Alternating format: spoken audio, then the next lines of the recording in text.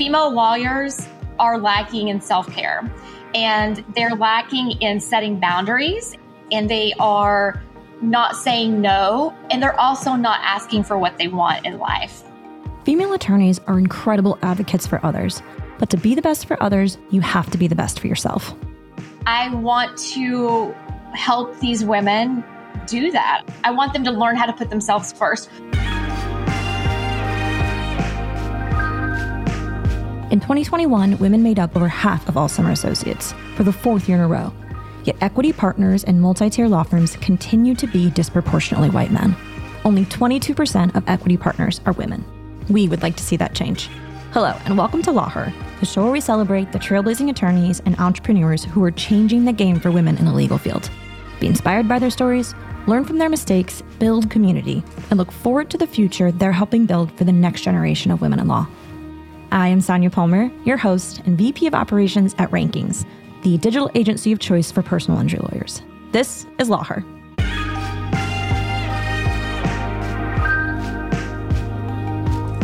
Suzi Hixon is the founder of Hixon Law and Legally Blissed. She created this mentor-based platform to help female attorneys become better advocates for themselves and their clients. Tempering ambition with deep self-care, Suzi explains how to recognize external conditioning, set boundaries, get off the back burner, and into the fire. Let's dive in. I did not always want to become a lawyer. I thought for a long time I would go into something science related. I was a biology major in college. I've always been kind of a science nerd at heart. When I was in law school, I definitely had second thoughts because I went to law school thinking I would just kind of extend this whole college thing for another 3 years, but it was not like that. I excelled in college. I loved college. I did well in my major, had great friends. It was a great experience. And, with my biology major, I really wasn't sure what I was going to do because I realized I didn't necessarily want to, practice medicine. So I went to law school, like I said, thinking that I would extend the college gig, and it was very different. So when I was in there, I felt very like I was kind of in a storm, right? Like I was kind of being tossed from one thing to another. I didn't really have a lot of direction. I didn't love the material. So it was definitely a confusing time for me. Law school was. Did you have mentors or a support group that kind of helped pull you through that? Unfortunately, not really. And that is honestly a huge reason I kind of have the mission that I have right now with Legally Blissed, is to help people who feel like they do need mentors at any stage of their legal career. But I really, unfortunately, didn't. I was the first person in my family that went to law school. There was no one else that really had that experience. So I didn't really feel like I had a lot of people to, experience that struggle with. And I also didn't have really that tight-knit group of friends like I had in college. Yeah. So I think that was another thing that might have been not so ideal about it, because I know that having that would have been nice. It just wasn't, for whatever reason, my law school experience and having kind of that a network didn't really play out. And you have two irons in the fire, and I do want to talk about Legally Blissed. But before that, I wanted to talk about your role as a trademark attorney. Yeah. So in law school, become a lawyer. What drew you to trademark law? I ended up talking with someone in law school, and they're like, "Oh, you should take the patent bar." And I promise this kind of close the loop here, but he was like, "You should take the patent bar because you have a science background." And I was like, "Oh, this is like an area of the law that I could actually integrate in some way my science background. That could be really cool." So I took and passed the patent bar before I graduated from law school. Apparently, I was really excited about this opportunity, and fortunately was able to secure a position right out of law school as a patent agent working with a law firm. And then after I passed the Kentucky bar, I became a patent lawyer. When I was initially practicing law, I felt very excited that I was doing the patent work. But the problem was it wasn't really the subject matter with the patent work didn't really align with my science background. I was doing work more in the area of mechanical engineering. There were definitely parts that were interesting, but it was very challenging for me because I was not a mechanical engineer. And I ended up thinking about, okay, well, what other area of IP could I evolve into? And I got a taste of trademark law. And I was like, okay, this is really cool. Like, it really resonated with me. I got to ultimately manage a trademark portfolio of a fairly large company, actually a few large companies when I was living in Louisville. So I think that's really important for people to be patient with that when they get out of law school and not necessarily expect that they're going to be in an area of the law that is a perfect fit for them, because maybe it just means that there's another practice area that's going to be a better fit for you. That's so true. And even a lot of the lawyers that I've talked to, that's common, where they sort of start out as a public defender and then they move into personal injury, or they start as a personal injury lawyer and they don't like that and they end up working for, immigration law. So I think that's very common. And I think it's good, don't give up if you find that that practice area isn't necessarily fitting you. That doesn't mean that law doesn't. So right, exactly. Don't give up. Keep going. Yeah. So then what was it like transitioning to owning your own practice? So it was exciting. I feel like I've kind of always had an entrepreneurial spirit. So I was kind of deep in law firm associate practice when the recession hit in 2008 time period. And I saw a lot of attorneys being let go. And that was really terrifying to me as being an associate, because number one, I was wondering when I was going to be next. The second thing is I really realized, there's not a whole lot of loyalty in these firms, right? I just thought, you know what? I want to build my own thing at some point. I want my income to not be so dependent on someone else. You're kind of creating something from nothing. And I thought that there was a lot of beauty in that.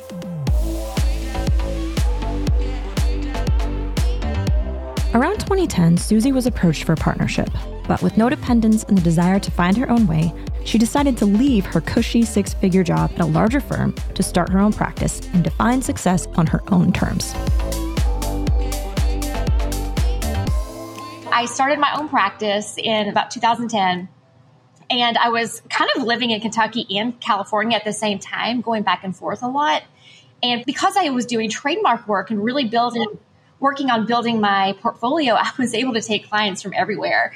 So young law students, if you are interested in working with people internationally, like trademark work is a really great area of the law. And I love to joke now that I have more clients from Ukraine than I do from Kentucky. It was cool in that I was able to do that. But, trademark law was an area of the law that allowed me to really work on building a practice without being so location based. And that was really awesome way back in 2010. I think people at that point also, they didn't really understand that I could run a docket, that there was, platforms out there that were coming along. Like I was one of the first adopters of Clio. I was able to use the internet to do my own research. I just didn't need a lot of the trappings that a lot of people think are required for a law firm. I really was envisioning a totally different type of practice for me. Good for you. So considered medical, considered doctor, decided to do lawyer instead, become a trademark lawyer, and then open your own business. I'm hearing a lot of ambition, a lot of care for your work. How do you integrate that with life? How do you sort of balance that, take care of yourself? Yeah, it's been very cyclical. I mean, I've gone through periods where I think my mental health has suffered because of my career. I look at that more probably when I was in a law firm, I wasn't prioritizing myself at all. Over the years, and I think that this is something that I don't know if it comes with experience or just more of like being self-aware, and which develops, I think, more as you get older. I really started realizing I had to set boundaries with clients. When I started doing it, I didn't like put a name on it. I didn't call it like setting boundaries. Like now it's like the thing, you set boundaries. It's a good point. Mm-hmm. Right. So I started kind of integrating boundary setting. And when I did that, it was very difficult. But at the end of the day, I think I garnered more respect from people, and especially people that were my ideal clients. And that, it ended up working out in a positive, respect. But like with that said, even as a small firm owner, I've gone through periods where I've been like, I want to work really hard and yeah, I'm feeling super ambitious in this year. And, I've gone through periods where I think I need some rest. Right. And when I've gone through those periods of feeling like I need rest, of course, I had those thoughts of, I'm a slacker. Guilt. I'm a loser. What's wrong with me? Why am I not more motivated? But I don't think it's unusual for us to not be driven 100% of the time. And absolutely. Yes. Amen. We have to recognize that and be okay with it and realize, a lot of times the drive that we have, part of it's internal, but a part of it could be a lot of external conditioning, I think. And it's okay to take rest, right? It's okay to set boundaries. It's okay to, especially if you have your own law practice, it's okay not to be beholden to checking your email over the weekends. That's one of those things, like a boundary that I'm pretty big on. I cheat every now and then and do take a peek. Like, what is it? What's going on? What's going on? What's going on in here? Yeah, but it's different. It is very different. It's easy for me to say that as someone who owns her own practice versus someone who is in the trenches of working in a law firm. A lot of it comes down to kind of what stage of your career you're in. Cyclical, like you said. Yeah.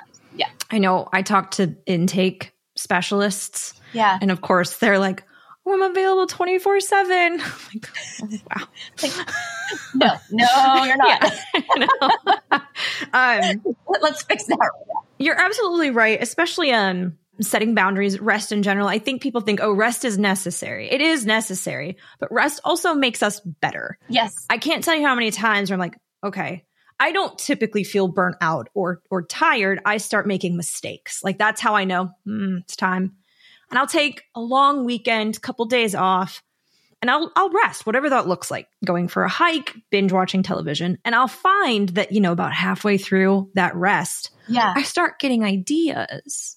Like my brain starts working and I'm like, I think I'm rested. I'm going to go back to work.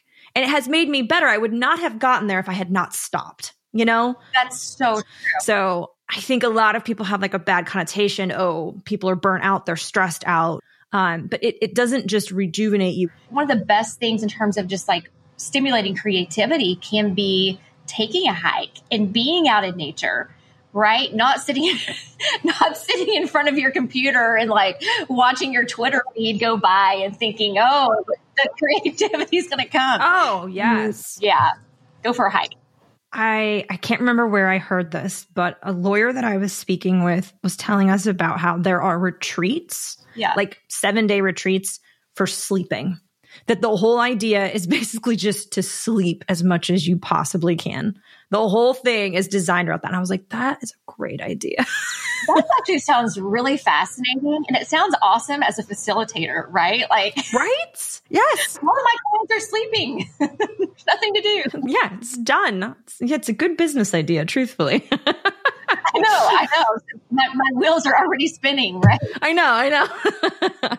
So in addition to trademarks and all of the other things that you do, you also hold a certification from the Life Coach School. Correct. What does that certification entail, and how does it inform the work that you do in Legally Blessed? Okay, so that's a fun question. In 2020, I decided this was going to be my rest year. Right. I was going hard. We all did. Right. We all did. I think we all did. That decision was made for us. You know what? I think that's actually a really good point. Did I really make the decision or was it made for me? You have to kind of make lemonade out of lemons, right? I'm just going to take some time to reflect on my practice and myself and, kind of figure out this next stage of my career. I think I was kind of getting sucked into that, like, this is what I should be doing as a solo practitioner. I really should be hiring someone and I should be moving up. I should be doing all the things, quote unquote.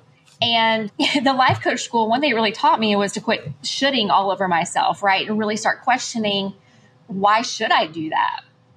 Is this really what I want to do? Because our thoughts create our reality and we're not the victim of our circumstances. And at the end of the day, how we interpret circumstances in our lives really have a huge impact on our results.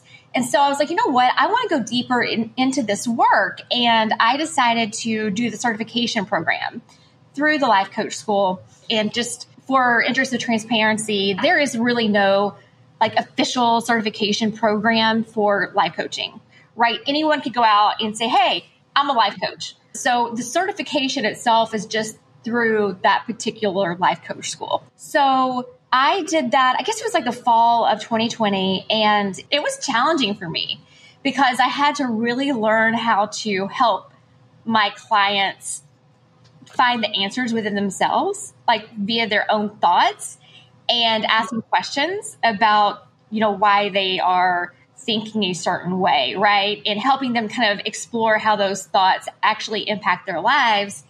And it was very different than being a lawyer, because as a lawyer, I have the answer, right? If I don't have the answer for you, I will find the answer. Okay, I am taking off my lawyer hat. I'm putting on a very different hat here as a coach, because I'm not an advisor in this situation, right? This is, when you're coaching, you're helping people find the answers within. And coaching really is great for people who are ready to level up where they are already.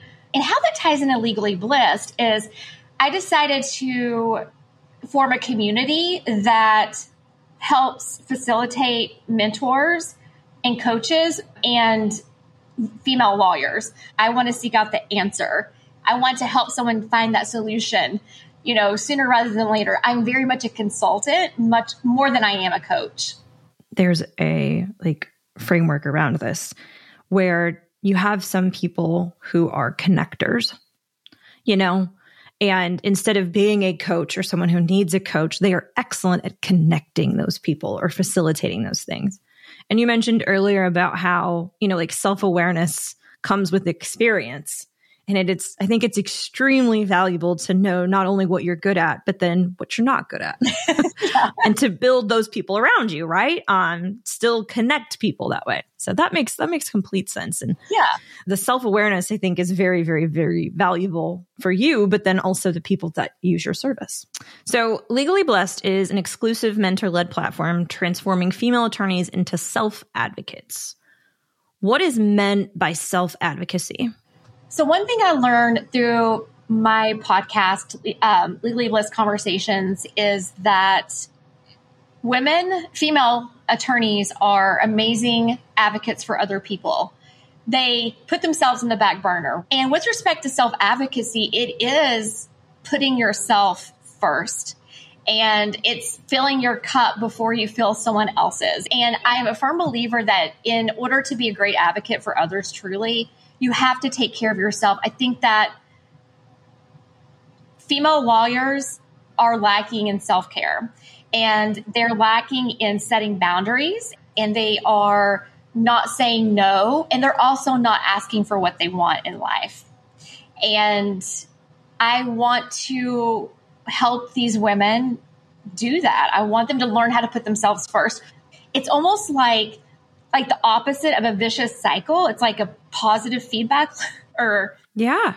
Well, it's like a flywheel, right? Where you start kind of implementing these positive parts of self-care and you just keep kind of wanting more and more. I think another part of that that's really important, like I said, is the saying no. People have a really hard time doing that. And once they start integrating it, they're like, dang, this is awesome. They're like, it's almost like empowering, and then they're able to do it again. And they get to the point where they can say no without explanation, which is huge. And that's something that I've noticed myself doing just, relentlessly over the years, is if I felt like I had to say no, I had to do like a 3-paragraph explanation of why my no. And I'm like, where is that coming from? Like, why do I have to explain myself away when I have to say no to something, And I think that can be really empowering for women. Because I don't want to do it. Yes. Yeah. I completely agree. And I think it goes back to sort of what we were talking about earlier, where there's a lot of guilt, for women where, they're not 100% at their job, if they're 100% with their family.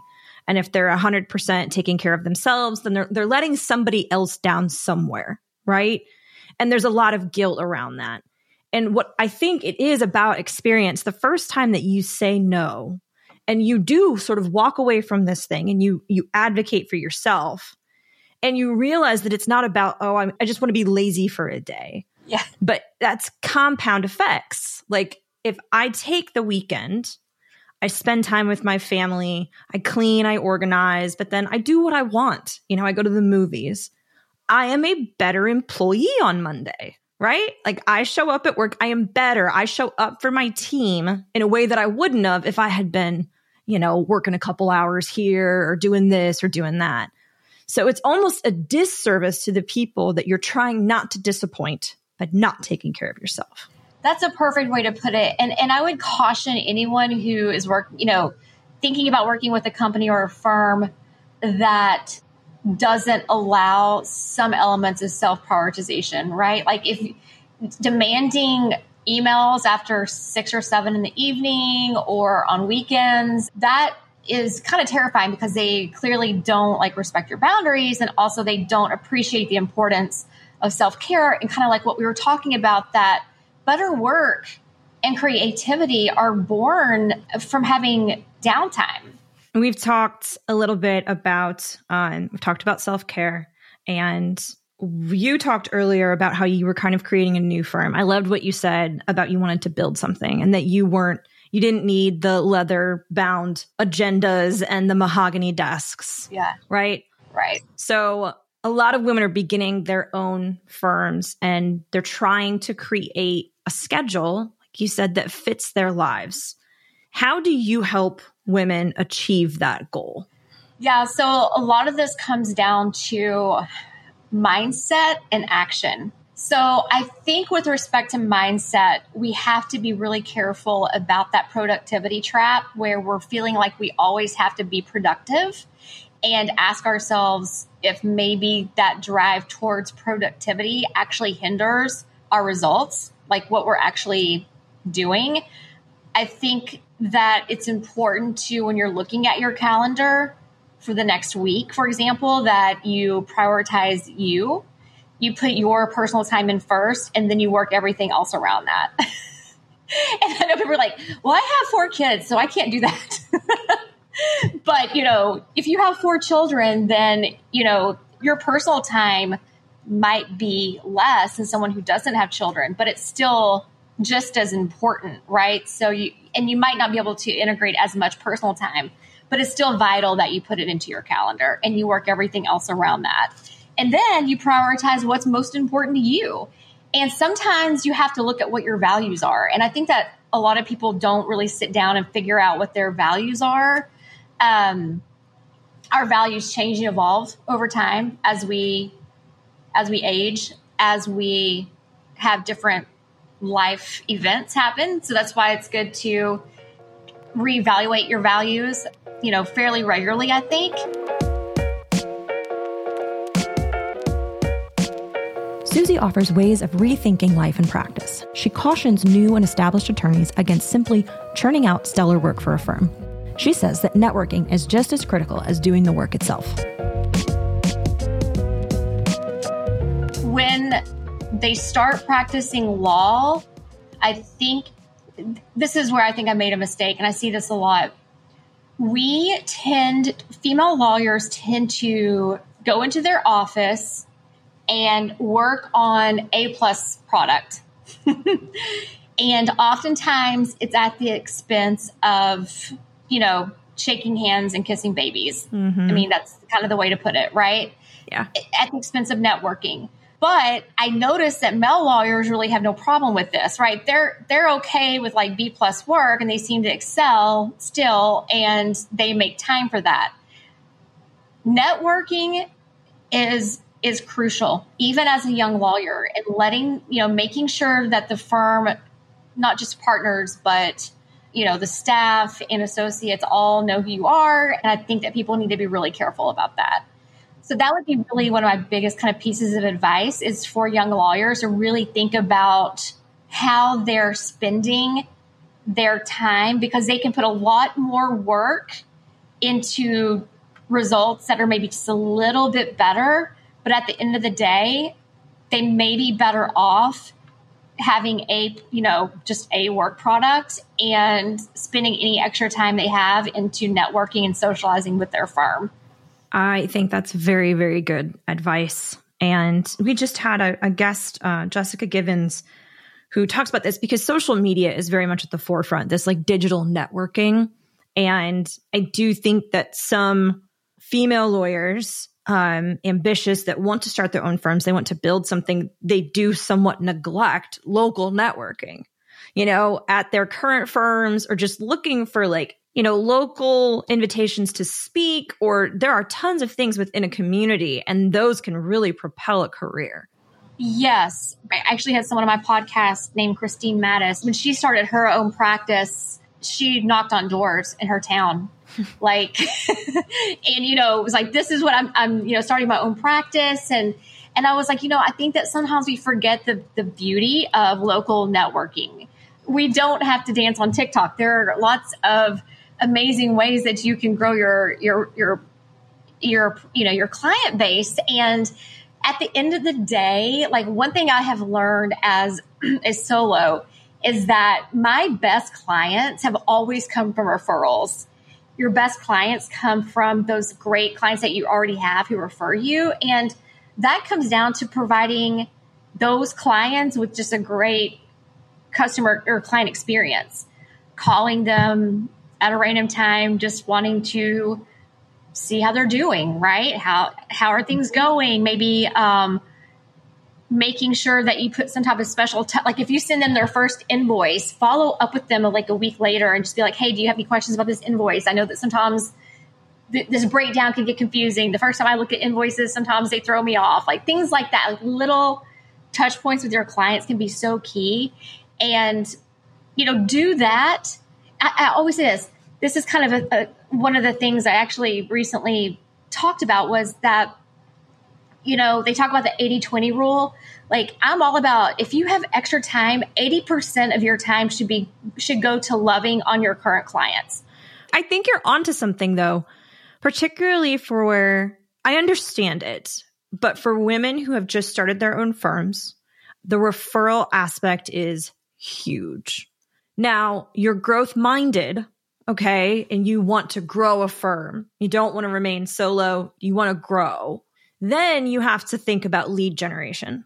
And now you're outside of referrals. So once you're big enough from your referrals, right? Right. And you want to grow, now it's time to invest in a social media strategy and digital marketing, SEO, because you need lead generation. Exactly. But I do think sometimes they're thinking about social before they've established a referral system for their company or firm. It's fascinating to me, Sonia, that there's so many more things that need to be done before that you even think about doing your TikTok dance, right? No, yes. We've had a couple of TikTokers on the podcast. I don't think they dance though. And it's interesting because they have a very unique thing. We've had Rep Maisel on who reads the court depositions and they're hilarious. And it's an amazing thing that she's got going on. And it's sort of it's helped her develop a brand. It is out of order, but I don't think that's the norm. Right. It's not the norm. And she took something really unique rather than kind of absorbing what everyone else is doing on TikTok and try to make it her own. So I think that's something like that's really special and can really stand out. So yeah, so it can be done if you have a very original idea. And there's definitely a place for it once you get to a certain milestone. Mm-hmm. So what are some bright points that you are optimistic about? I'm optimistic about legal tech. I think that there's a lot of really cool things that people can do with legal tech to make their practices easier. And even 10 years ago, I was so excited that I was able to have a law practice that was basically internet-based. And I'm excited to see where, the future of kind of that integration of legal tech in our younger generation of lawyers. I am constantly and continuously impressed by what I'm seeing with younger attorneys, men and women, because one thing I'm noticing is that they really do grasp and appreciate their own definitions of success at a younger age.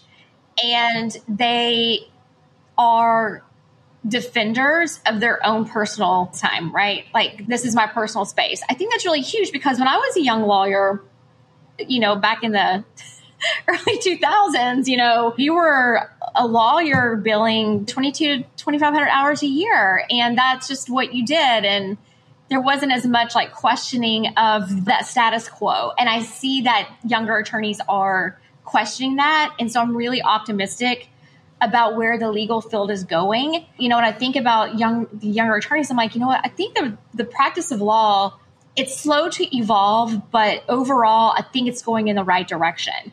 And I would never discourage my niece from considering practicing law now, because I would be able to tell her, if you go to law school, you can make your career whatever you want it to be. And 10 years ago or 15 years ago, I remember joking with another associate about us opening our own law practice of female owners. We're like, how hilarious would that be? Right? And now it's like, oh, hell yeah. Like, that's what women do, Absolutely. I love what you said. I think it really, really, really accurately defines the difference between sort of millennial generation and then Gen Z, about them subscribing to their own definition of success. Yeah. I think it's an excellent way to sort of describe Gen Z right now. Yes. Not even just in legal, but in general, they are defining their own idea of success. I think that's a beautiful thing. And I hope that is something that stays here forever. I read that you are a big skier. What is your favorite mountain? Oh, okay. So my favorite place to go ski would probably be Telluride. We also love Mount Crested Butte. So it's been a great place that we've gone also in the summer. And we've hiked Mount Crested Butte. So just for like skiing, we probably love Telluride. Well, I don't know. Telluride or Mount Crested Butte. I go back and forth. I am nodding along with you. I know nothing about skiing. It depends on my mood. But the thing I kind of love about Crested Butte is that I have climbed that mountain in the summer. Oh, that's amazing. Yeah, it's really cool to see like places that you ski in the summer. And it's just... Oh, that's very cool. I get it. Yeah. Do you ski? No. I've never been. I know. I was like nodding like, yeah, I know exactly. No. No.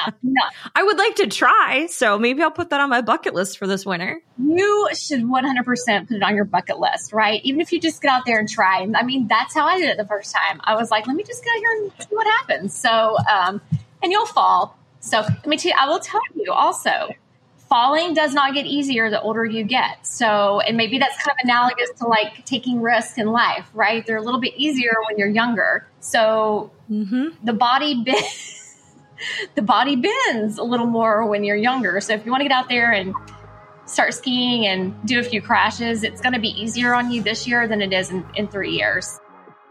Discover or recommit to your values and let them guide your decisions. Remember that expanding your network is just as important as doing the actual work. Constantly putting out work can be exhausting. Rest makes us better. Set time aside for yourself every day. It doesn't matter how small that time is.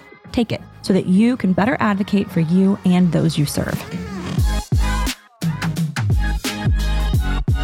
A big thank you to Suzi for sharing her story and unbelievable insights with us today. You have been listening to Law Her with me, Sonia Palmer. If you found this content insightful, inspiring, or just made you smile, please share this episode with the trailblazers in your life.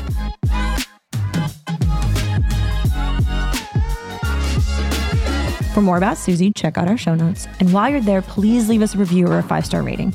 It really goes a long way for others to discover the show. And I will see you next week on Law Her, where we'll shed light on how another of the brightest and boldest women in the legal industry climbed to the top of her field.